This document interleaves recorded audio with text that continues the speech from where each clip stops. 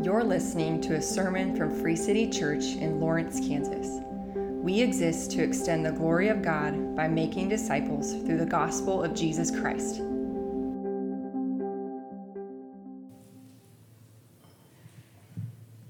Psalm 81. To the choir master, according to the Gittith of Asaph. Sing aloud to God our strength. Shout for joy to the God of Jacob. Raise a song. Sound the tambourine, the sweet lyre with the harp. Blow the trumpet at the new moon, at the full moon on our feast day. For it is a statute for Israel, a rule of the God of Jacob. He made it a decree in Joseph when he went out over the land of Egypt. I hear a language I had not known. I relieved your shoulder of the burden. Your hands were freed from the basket. In distress you called, and I delivered you. I answered you in the secret place of thunder. I tested you at the waters of Meribah. Hear, O my people, while I admonish you. O Israel, if you would but listen to me. There shall be no strange god among you. You shall not bow down to a foreign god. I am the Lord your God, who brought you up out of the land of Egypt. Open your mouth wide, and I will fill it. But my people did not listen to my voice. Israel would not submit to me. So I gave them over to their stubborn hearts, to follow their own counsels. Oh, that my people would listen to me, that Israel would walk in my ways. I would soon subdue their enemies and turn my hand against their foes. Those who hate the Lord would cringe toward him, and their fate would last forever. But he would feed you with the finest of wheat, and with the honey from the rock I would satisfy you. Let's pray.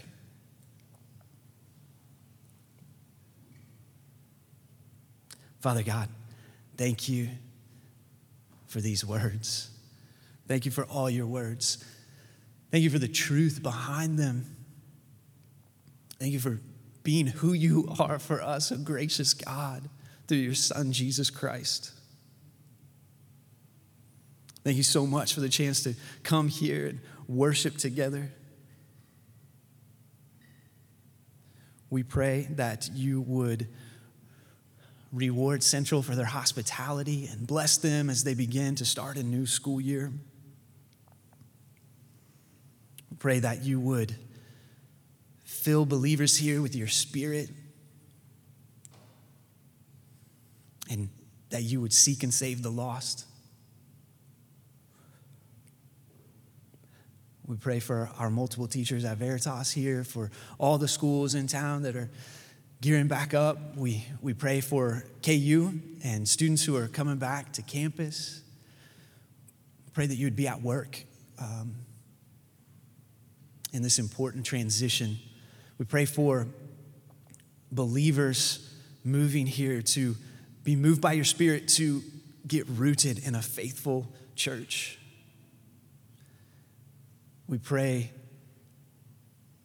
that you would empower them with courage and compassion to make new friends and share the good news of what Jesus has done for them. Pray for all the campus ministries, that you would direct their steps and direct other steps to them and make connections that would save lives forever. We pray for our brothers and sisters at Remnant Church in Topeka, that you would continue to bless their Sunday evening gatherings and knit them together in love and help them as they get ready to launch Sunday morning gatherings. That you would draw people to meet you. We pray for David and Monica our missionaries in Turkey while they're back for a little while longer in the States, that you would refresh them, bless their time with their families, give them safe travel back. And we pray for the church there in Turkey to be rooted in love and built up as you mature their faith. We pray the same thing for us, God.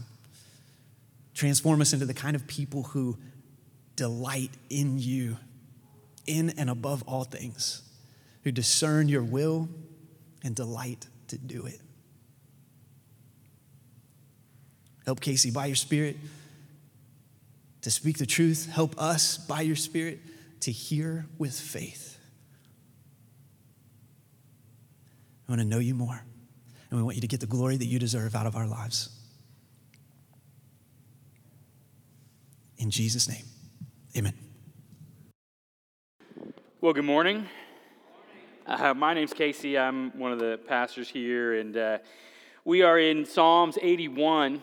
And how we're going to look at Psalms 81 is kind of like a tour guide, which just means I'm going to pull you this way, point at something. It might be obvious, it might not be obvious, and then we're going to explain why it's there and what we can learn from it. And I'm hoping that as I'm pointing to different places, I'm praying that the Holy Spirit actually points to something in your life. That the Holy Spirit points to something in your life that maybe is very evident or very obvious to you that He is working with or trying to redeem and restore, and He is standing with a gracious presence, a presence that can bring certainty to you to say, I am the solution here. Or maybe it's something kind of obscure. I did youth ministry for a long time. And so sometimes people ask, why do you have so many youth ministry stories? And the answer is because I did it for a long time, and crazy things happened. And so they just leave a mark on you. And sometimes on property too. They just leave marks. But one year, actually several years in a row, we went to New Orleans after Hurricane Katrina, and just to help with service projects, help with churches. And our main jobs is we would mud out basements, or first floors usually. They don't really have a lot of basements. And so just mud would be caked in, sometimes like up to like a foot, and just dig mud out. We'd clear out sheetrock, and we would roof. And to reward all the children for all their laborious work, we did a swamp tour. And it was incredible. I mean, we got on an airboat, we went around too fast on a swamp, and our swamp tour guide, he grew up in and around the swamp. And I mean, he would walk around, sometimes literally walk around, but he would go, stop, look at something, point at trees, and talk about why they're important, and talk about how you can harvest something from them and make money. He would point at bugs and talk about how there are seasons where these look like crickets would just cover everything, and you could collect their larvae and sell it for money. He would point out bugs and say, don't touch that, it will bite you. I mean, over and over, he was pointing out dangers and areas of profit that could be harvested from the swamp.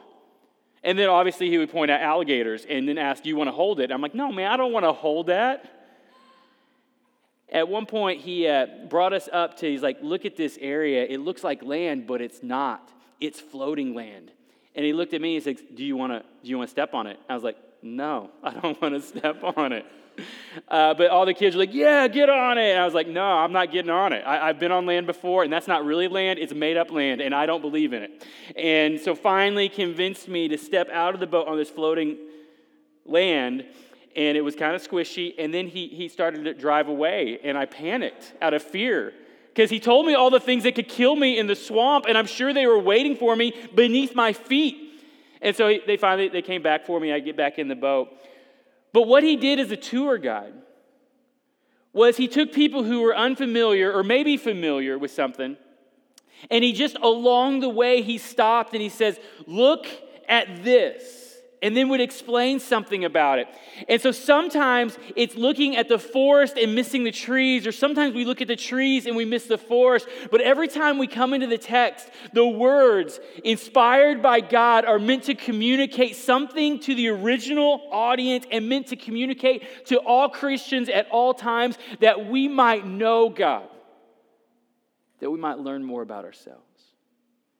And as I was thinking about this tour guide approach to this sermon, I just kind of realized, man, I'm kind of a tour guide on everything I do. Like, I coach soccer. All I do is point and yell.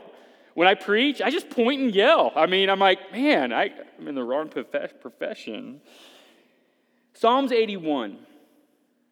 It is calling God's people to a joyful festival to celebrate and remember what he had done for them in the past, and some of that celebration, what he was doing among them right now. Psalms 81 reminds us that God meets us in the wilderness. The last three Psalms that we've looked at, this theme of the wilderness and God being present and God redeeming is so strong. And it's not just something in the history of Israel. It's definitely something in the history of Israel that God provided for them in the most unlikely ways after he rescued them from Egypt. But it's telling us something more about this life. It's telling us that this life for us, because we were created to be connected to God, is far more wilderness-like than what we know. And sometimes we feel it. So it tells us that God meets us in the wilderness. It tells us that there's purpose in the wilderness. And it tells us that in the wilderness, we'll find something that is sweet and that can revive our soul. And so just like a tour guide, as we look at Psalms 81, I'm going to stop and point something out.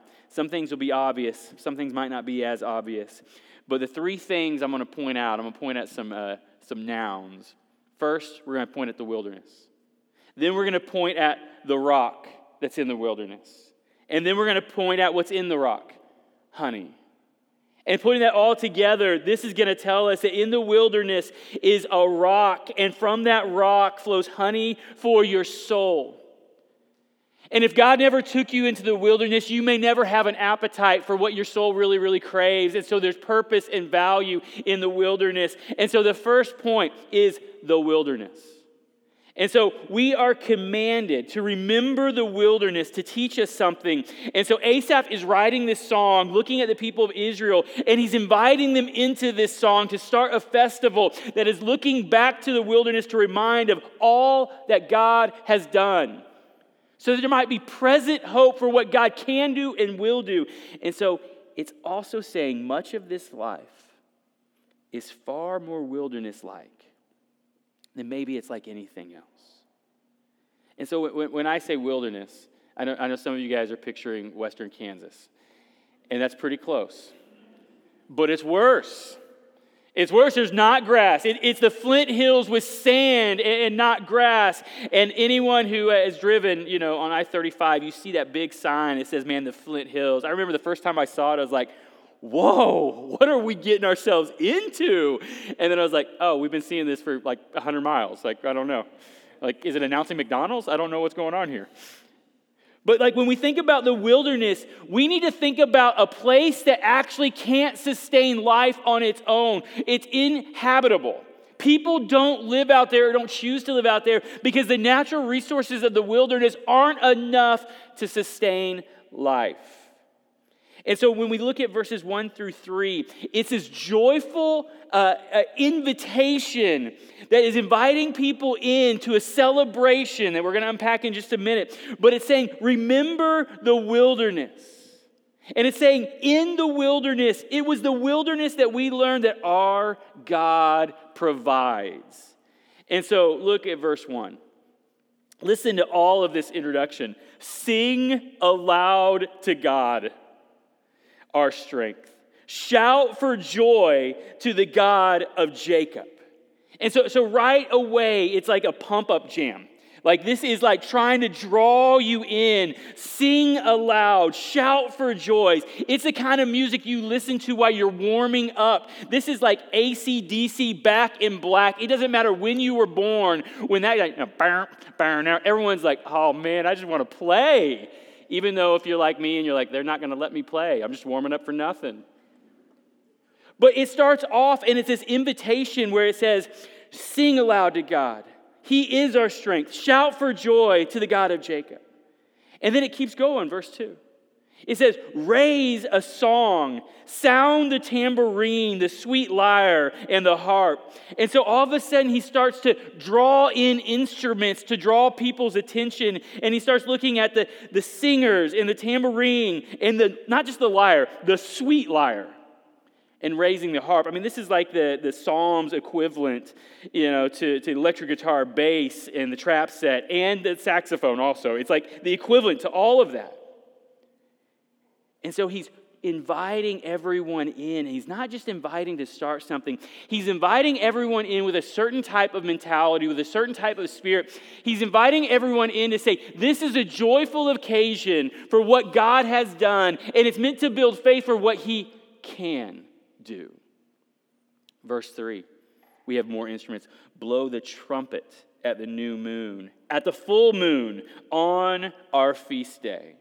And so if you're looking at verse 3, where you see trumpet, like it actually means shofar. And so they just translate that to something that's kind of like a bugle that would announce the arrival of something.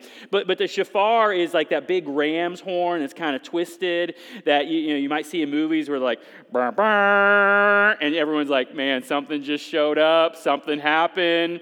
And if you don't know what it sounds like, you can actually look on YouTube, just shofar, and there's actually an 8-hour soundtrack of shofar music where it all sounds very, very similar, but it just keeps going and going and go. While I was studying, I was like, it's only appropriate that I put this in the background. But the shofar was used in a lot of different applications. It was used to call the people of God into battle. So when they fought Jericho, they blew the shofar, several shofars, and the walls came a-tumbling down, if you remember that song. Or it was used to gather the people because a new king was taking the throne. Or it was used right here to start an important celebration that marks something, that teaches something, that draws everyone. It's used to bring attention in. And so the band starts and it settles and the shofar comes out and the big bugle just blows this low, deep, almost mournful sound that draws people into the beginning of something. Like it's a calling. It's a calling for all people to gather around and celebrate something. It's a calling for all people to take time to remember something. It's a calling for God's people to remember his incredible, generous provision and to remember it with raise the song, sing aloud, play the music, to remember it with joy. Almost all commentaries where they talk about this, they'll say, we can't be for sure, which celebration this is, but then they all land on this is definitely the Feast of Booths.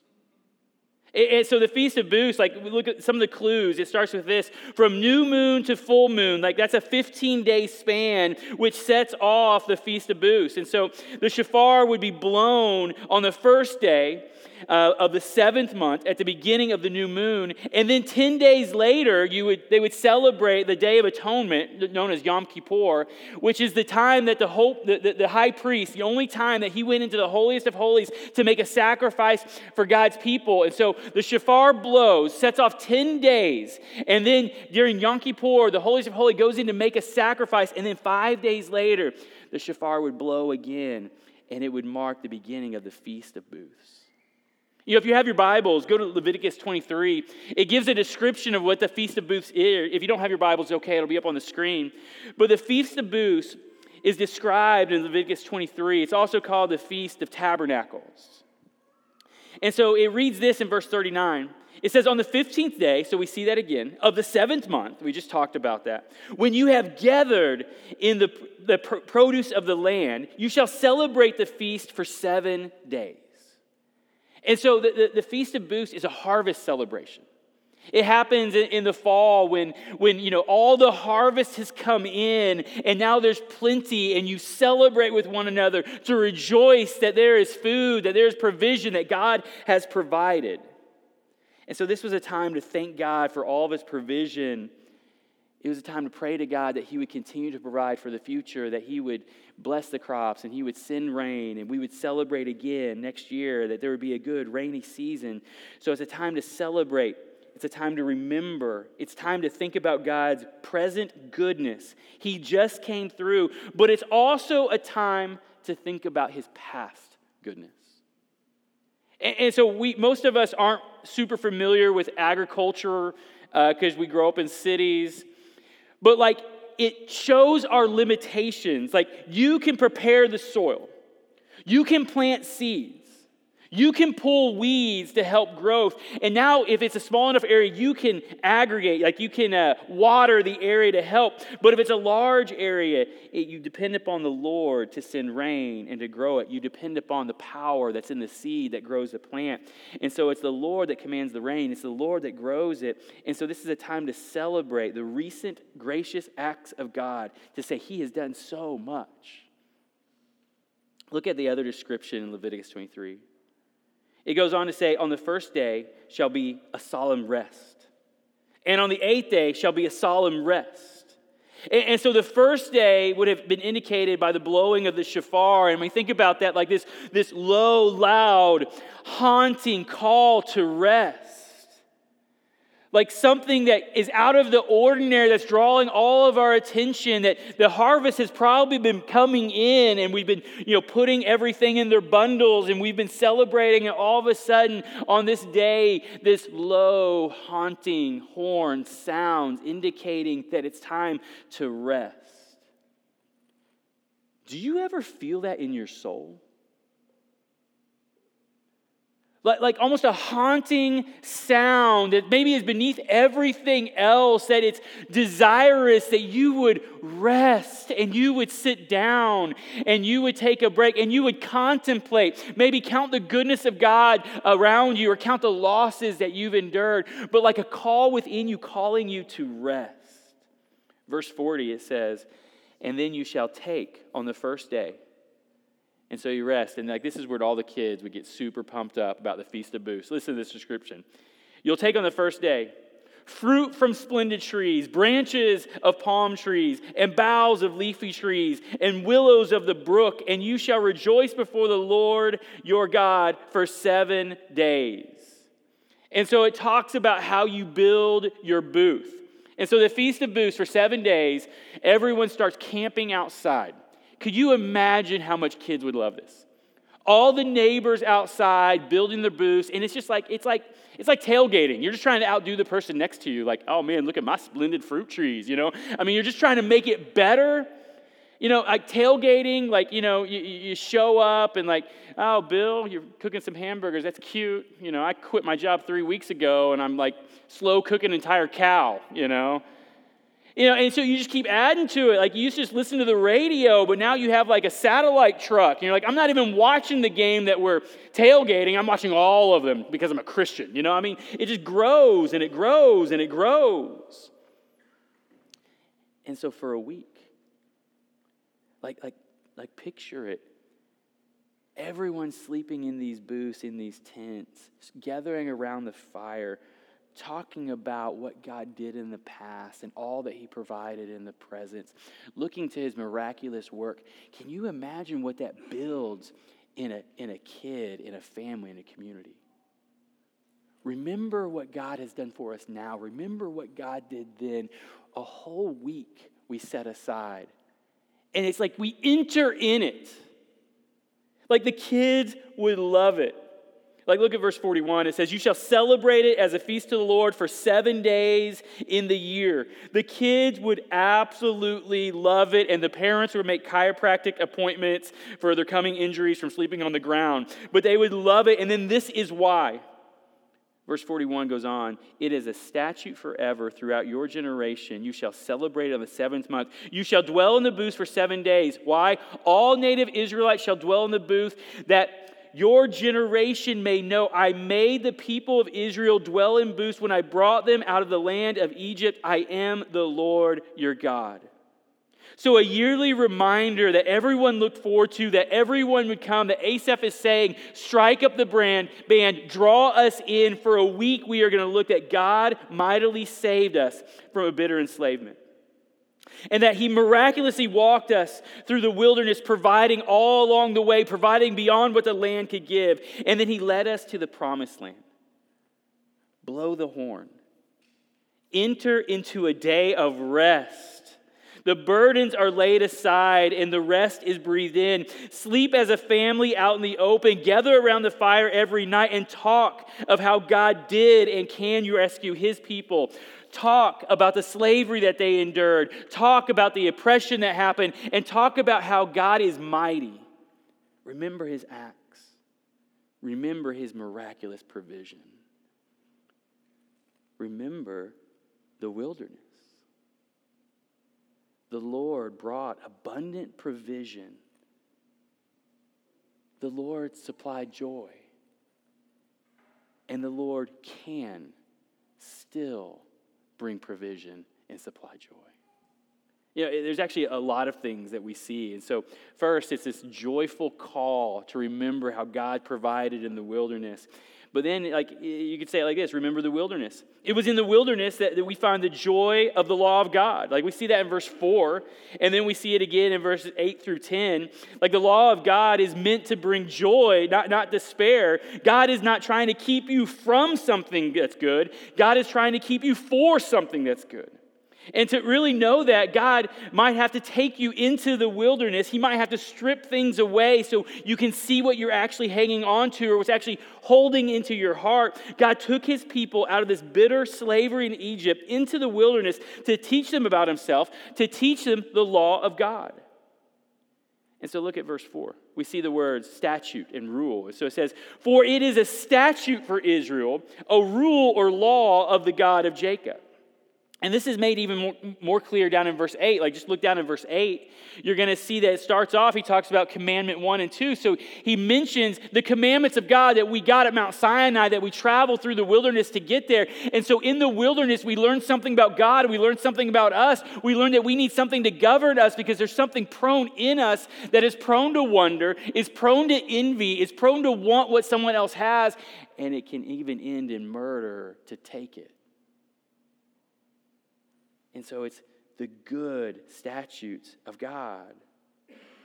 You know, Psalms 19, listen to how it talks about the law of God. The law of God gets a bad rap. It's like, oh man, I can't do what I want. But listen to how it talks. The law of the Lord is perfect, reviving the soul. There is a power in God's law to resurrect, to quench a thirst inside of your soul, to brighten your eyes, to make you alive. It says, the testimony of the Lord is sure, making wise the simple. It is something sure that can guide you through difficult seasons where you say, man, I don't know about this or I don't know about that, but I'm reading this, I know about this. The precepts of the Lord are right, rejoicing the heart. Like, all the different ways. We're saying the law, it revives the soul. The testimony of the Lord, it can make you wise. The precepts of the Lord, it can bring joy to your heart. And then it says the commandments of the Lord is pure, enlightening the eyes. And so all of these things, like if you see need in your heart, you need to be revived. And the psalmist in Psalm 19 is saying, man, God's law can help with that. If you need to know what to do, the law of God can help you with that. If you need insight or joy in your heart, the law of God is intended to give that. And so we can be at times so convinced that the law of God is a burden, but this is saying it's a gift. It was worth going into the wilderness to find it, to structure our hearts, to give us insight into what God wants. It's a gift. It's meant for joy. And so we see, remember, God uses the wilderness to teach. He teaches that he provides for us in a way that the land can't, or in the way that life right now can't. He teaches that his law is a gift and it can bring you joy. And then it teaches that it was the wilderness that God established that he saves through substitution. Look at verse 5. Like, it points back. And it's kind of weird in the testimony. And so let's just walk through it. Verse 5, it says, he, that's God, made it a decree, or you could say a testimony, in Joseph. And so Joseph is another way to say the Hebrew people or Israel. And so it's saying how they got to Egypt. And so through Joseph, they got to Egypt. And so he, God, made it a decree or a testimony with his people that he went out over or against the land of Egypt. And so like the translation, God, he made a testimony, a decree in his people that he can save his people through a substitute. Like if you think about how God saved, we had all the plagues, but it ended with the final substitute. It was either your firstborn son or that to be covered in a substitute, the blood of a lamb. And so for 1,500 years, the kids' favorite holiday, we all get a tent. We all camp out. We try to outdo our neighbors with our cooler tent. You know, we have cable TV in our tent. And we sit around and we talk about all that God did, all that he provided, how he saved us. And then you would come to this. He saved the firstborn sons that deserved death through the blood of a lamb. For 1,500 years rehearsing this. Preparing our hearts to see Jesus. Behold the Lamb of God who takes away the sins of the world. And so God calls the people joyfully, man, sing, get the sweet lyre out, not just the lame lyre, get it all out. Let's sing a song, blow the shofar. It's a call to battle, a call to a new king. It's a low, aching call, and it starts off with rest. There's actually nothing you can do to save yourself. There's actually nothing you can do that the death angel's not going to take your son except obey, and the death of another would cover his blood. There's actually nothing you can do. God provided in the wilderness. God saved you from this bitter slavery. Remember. So remember the wilderness. Remember the joy that the law of God is intended to bring. Remember that God saves through a substitute. And so for 1,500 years, they set aside this week, coming right after the Day of Atonement, the holiest event, that there was a sacrifice made. And then they camped out and they talked about all of those things. And, you know, they hurt when they woke up, or at least the parents did. And you start to complain, you're like, man, we don't have to do this for 40 years. Honey, you can make it one more week. You know, all these things would just keep growing and building with joyful anticipation. And I think it's actually saying something, the last 3 Psalms that we've been in, where the wilderness has been a theme. I think it's telling us that this life is far more wilderness-like than it is anything else. Even in seasons of plenty, we find that there's something aching in our heart that wants more. Even when things are blessed, we start to thought, man, I don't know. Something just doesn't quite feel right. And then when those blessings are pulled away, and we might have been celebrating just like this, like we might have been looking like, man, God does great things in the wilderness. But then you enter the wilderness and you just freak out like, oh man, God has dropped everything. Everything's lost. There's something about this life, even in the goodness of life, that doesn't seem to touch the ache that's in your soul. And all of these things, I think, are pointing to it, that God can save us from a bitter slavery. He can, He did, and He will. God can lead us into a wilderness, and in there He can provide our needs, showing what's in our hand is insufficient. And along the way, we're learning that we can only be rescued by a substitutionary atonement. There's nothing I can do to get rid of the slavery that's on top of me. And so the wilderness, much of this life is more wilderness-like than anything else. Where do you feel need or lack? Would you name it? Because we're going to get to verse 16, and it's going to say, open up your mouth. So first, the wilderness. Second, the rock. And I'm not talking about Dwayne. This is the rock. And so in the wilderness, there is a rock that can quench your thirst. And so verses 5 through 14, this goes just a little bit faster. We actually don't see the word rock until verse 15. But it's mentioned in verse 6 with the waters of Meribah. And so it's alluded to. And so let's just work our way there. So verse 5, the second half, it gets really weird where it says, I hear a language I had not known. And so if you remember, we just had kind of a hard translation where it says, He, God, made a decree in Joseph when he went out over or against the land of Egypt. And then all of a sudden it changes. And the question is, who is this I? And I think the I is Asaph. I think he's talking about all that God has done. And he's thinking like, oh man, that was incredible what God did. Remember how he went against Egypt? It ended with a substitutionary death by the blood of a lamb, and it saved us. That's what expelled us out of the slavery. And then we crossed over the Red Sea. And then he says, man, I'm hearing a voice. I don't know if I've known it before. And so I think, and some of the commentaries gave some different options. This was one of them.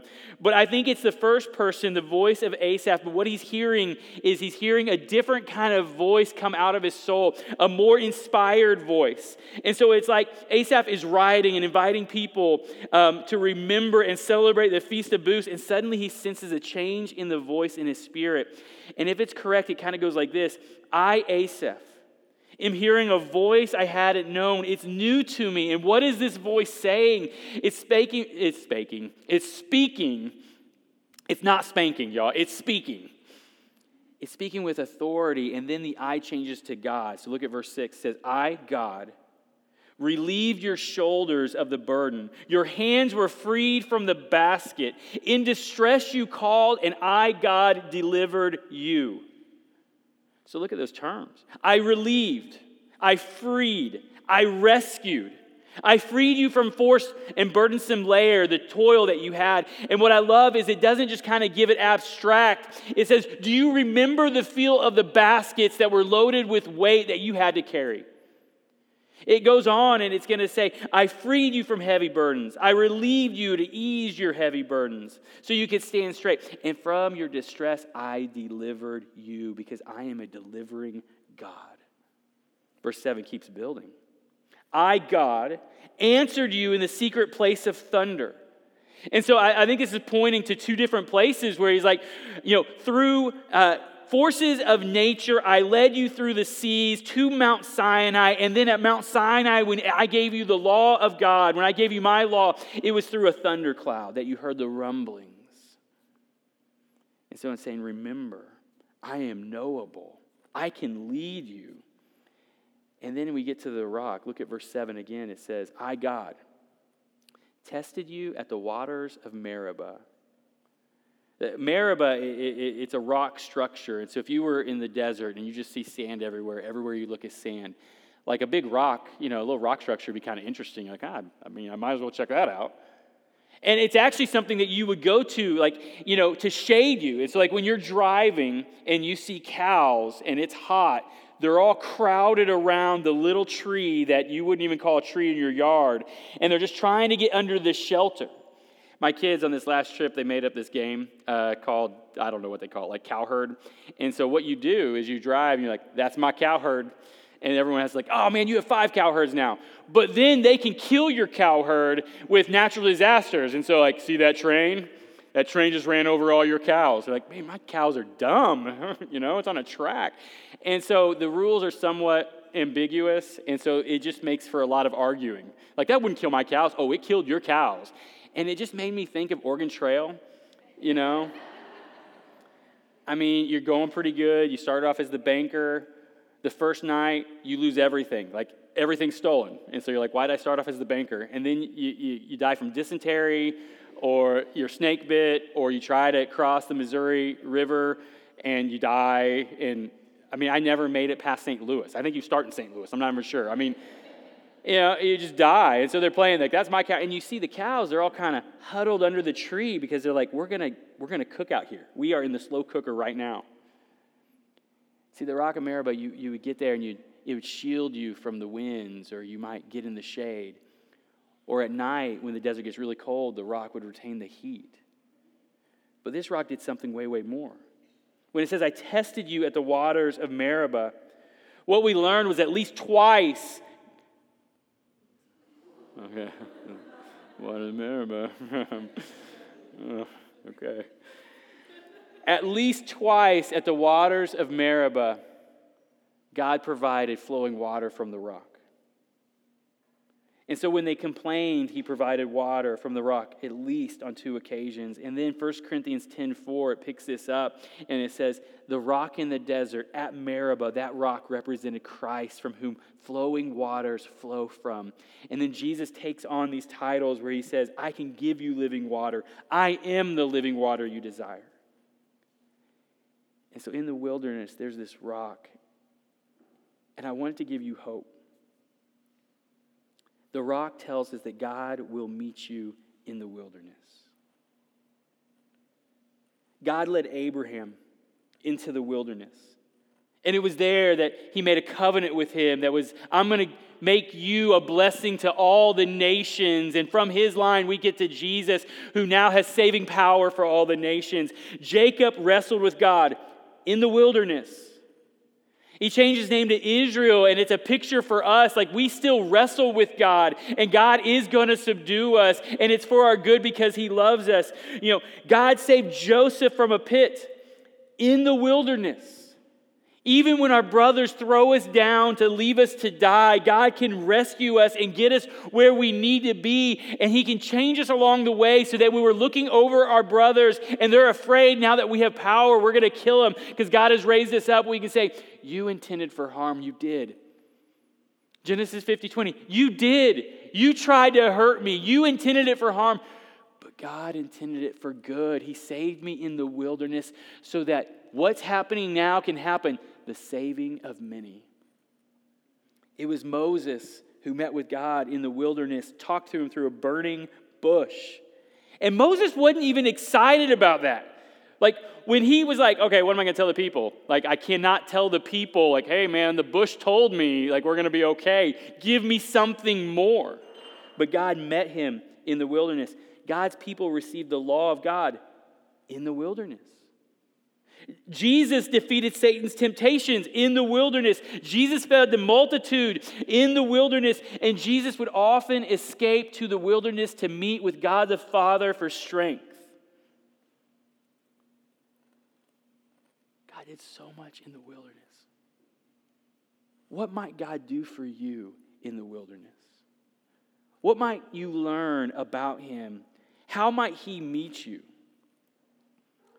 Or do you think he's fresh out of provisions for the wilderness? The rock tells us that God will meet us in the wilderness. But we see how he meets us. Look at the emotion of how God meets. Like the deep felt emotion. Look at verse 8. Hear, O my people, why I admonish you. The word admonish, it can mean like turn back.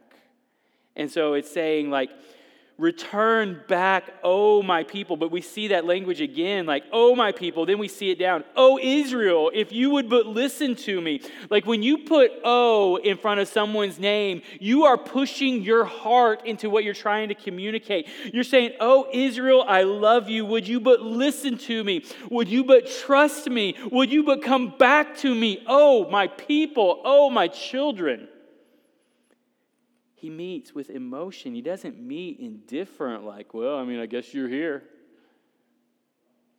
He meets with emotion. I know this has been hard. I know this has been hurting. I know there's been something stripped away, but oh, if you would just remember what I've done for my people in the past and how I met them. Oh, if you would just remember how I've come through for you in the past.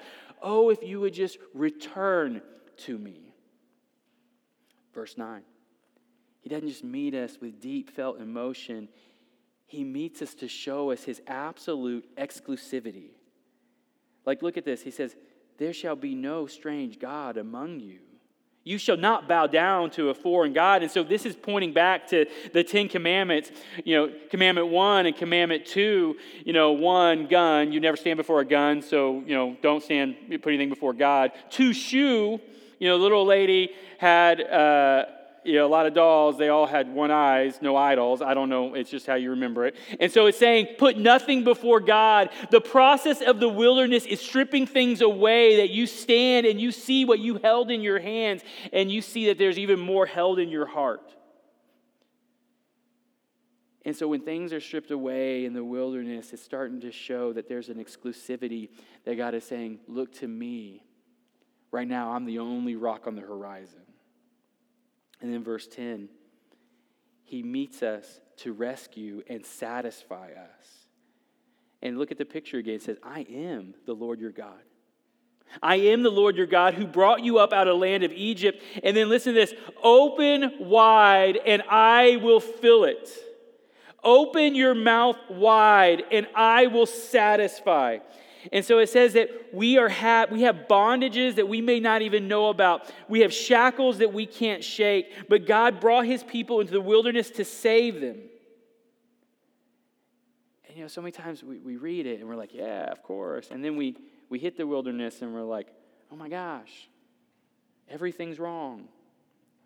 And listen to how this builds. Verse 11, it says, but my people did not listen to my voice.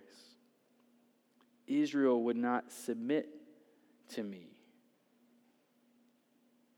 But my people would not listen to my voice. My people would not submit to me. In the moment of conviction, we tell ourselves crazy things.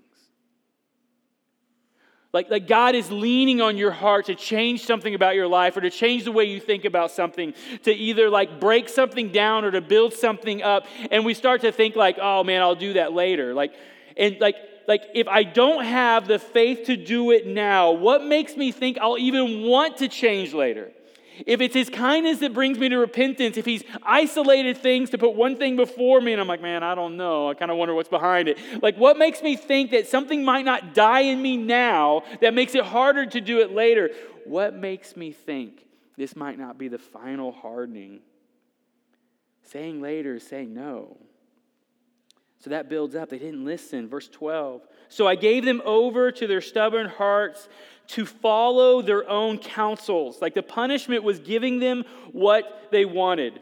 This is God just stepping back and saying, okay, you can have it your way. You can do what you think is best. Okay, this is a stepping back. This is what we see in Romans 1, where there's this giving and there's this taking and us doing what we want, and God just steps back a little bit more and steps back a little bit more. And oftentimes, it is not God smiting. God does not have to step out and be like, oh, I'm going to get you.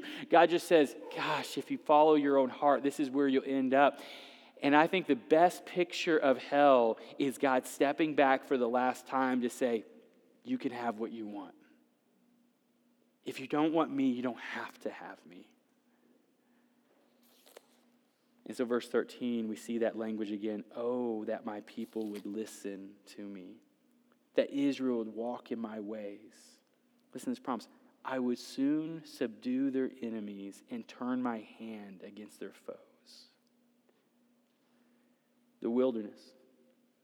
Much of this life is more wilderness-like than anything else. The rock. In the wilderness, there is a rock that can quench your thirst. And in that rock is honey. In the wilderness, there is a rock, and in that rock is honey. You know, this language actually comes from the Song of Moses in Deuteronomy 32, where he says, honey came from the rock. And so look at verse 15. It says, those who hate the Lord would cringe toward him, and their fate would last forever. Like that, it sounds so weird. Like commentaries, I got a D in Hebrew, so I don't know, but commentaries like, man, this is really hard to translate. I'm like, I found it all hard to translate. But like, those who hate the Lord would cringe. That word cringe, it kind of means disappoint, dissipate, fail, or grow lean. So those who hate the Lord grow lean toward him. That means they get thinner. They hunger less for him. They are more easily satisfied with other things, and their appetite for God is failing. And so those who hate the Lord grow lean toward him. They dissipate. And then it says, and their fate will last forever. It's a trajectory that I don't want the things of the Lord. I reject the things of the Lord. And God says, I'll give you what you want. And then the things of the Lord, I lose a taste for them just a little bit more and a little bit more. But the solution is stop at the rock. Like if you're growing lean toward the things of the Lord, if your appetite continues to grow for something else or someone else, wherever you are on the scale, verse 16 has this personal invitation for you. But God would feed you with the finest wheat, and with honey from the rock, he would satisfy you. See, if you're in the wilderness, it's saying, go to the rock and wait. Find him. And if 1 Corinthians 10 is true, the rock always represented Jesus. And so in Jesus, there is honey. There is something sweet. And when you drink and take in something sweet, you become sweet yourself. Take him in. He is sweet. And taking him in will change you and make you sweet like him. This life is far more wilderness than it is anything else. But in the wilderness that you face, there's a rock. God has always met with his people in the wilderness. Jesus will meet you in the wilderness. And in Jesus, there is something that your soul is longing for. And when the psalmist says honey, he is saying, when Asaph says that, he is saying the sweetest thing he can think of. And then we have like a Psalms 34 that says this: "Oh, taste and see that the Lord is good. Blessed is the man who takes refuge in him." Let me pray for us. Lord, I just ask, man, if we find ourselves in the wilderness, that we would see this moment as a coming to Jesus, a coming to the rock, and just saying, I am dry, I am thirsty, and I need you. And if your scripture is true, it says that there is honey in you, and I know that that means I have to wait before you set it before me, but I am waiting. And Lord, the picture it's kind of a picture of communion, that we come before one thing in front of us, and it points us to a deep reservoir of life that was done for us, that the body of Jesus was broken for us, the blood of Jesus was spilt for us. And so from Jesus comes the sweetness that can save us. It's the sweetness of God to forgive us. And so, Lord, I pray that you would just be there, and Lord, if we are in a wilderness season, that, Lord, you would quickly bring hope, that from your words we'd find something that secures us and hangs on to it. And in the moment, we would also find community of other people traveling in the wilderness, and we would encourage one another to sit at the rock and to wait, because living waters will come from the rock. And so wherever you are, we invite you to take communion with us. There will be instructions on the screen on how we take communion. We invite you to that, or we invite you that there be people behind the black curtains to pray with you. But wherever you are, wherever God would move you, we ask you to respond to him. Lord, we love you and we need you. In Jesus' name, amen. Come when you're ready. Thank you for listening. If you would like more information about Free City Church in Lawrence, Kansas, please visit our website at fcclawrence.com.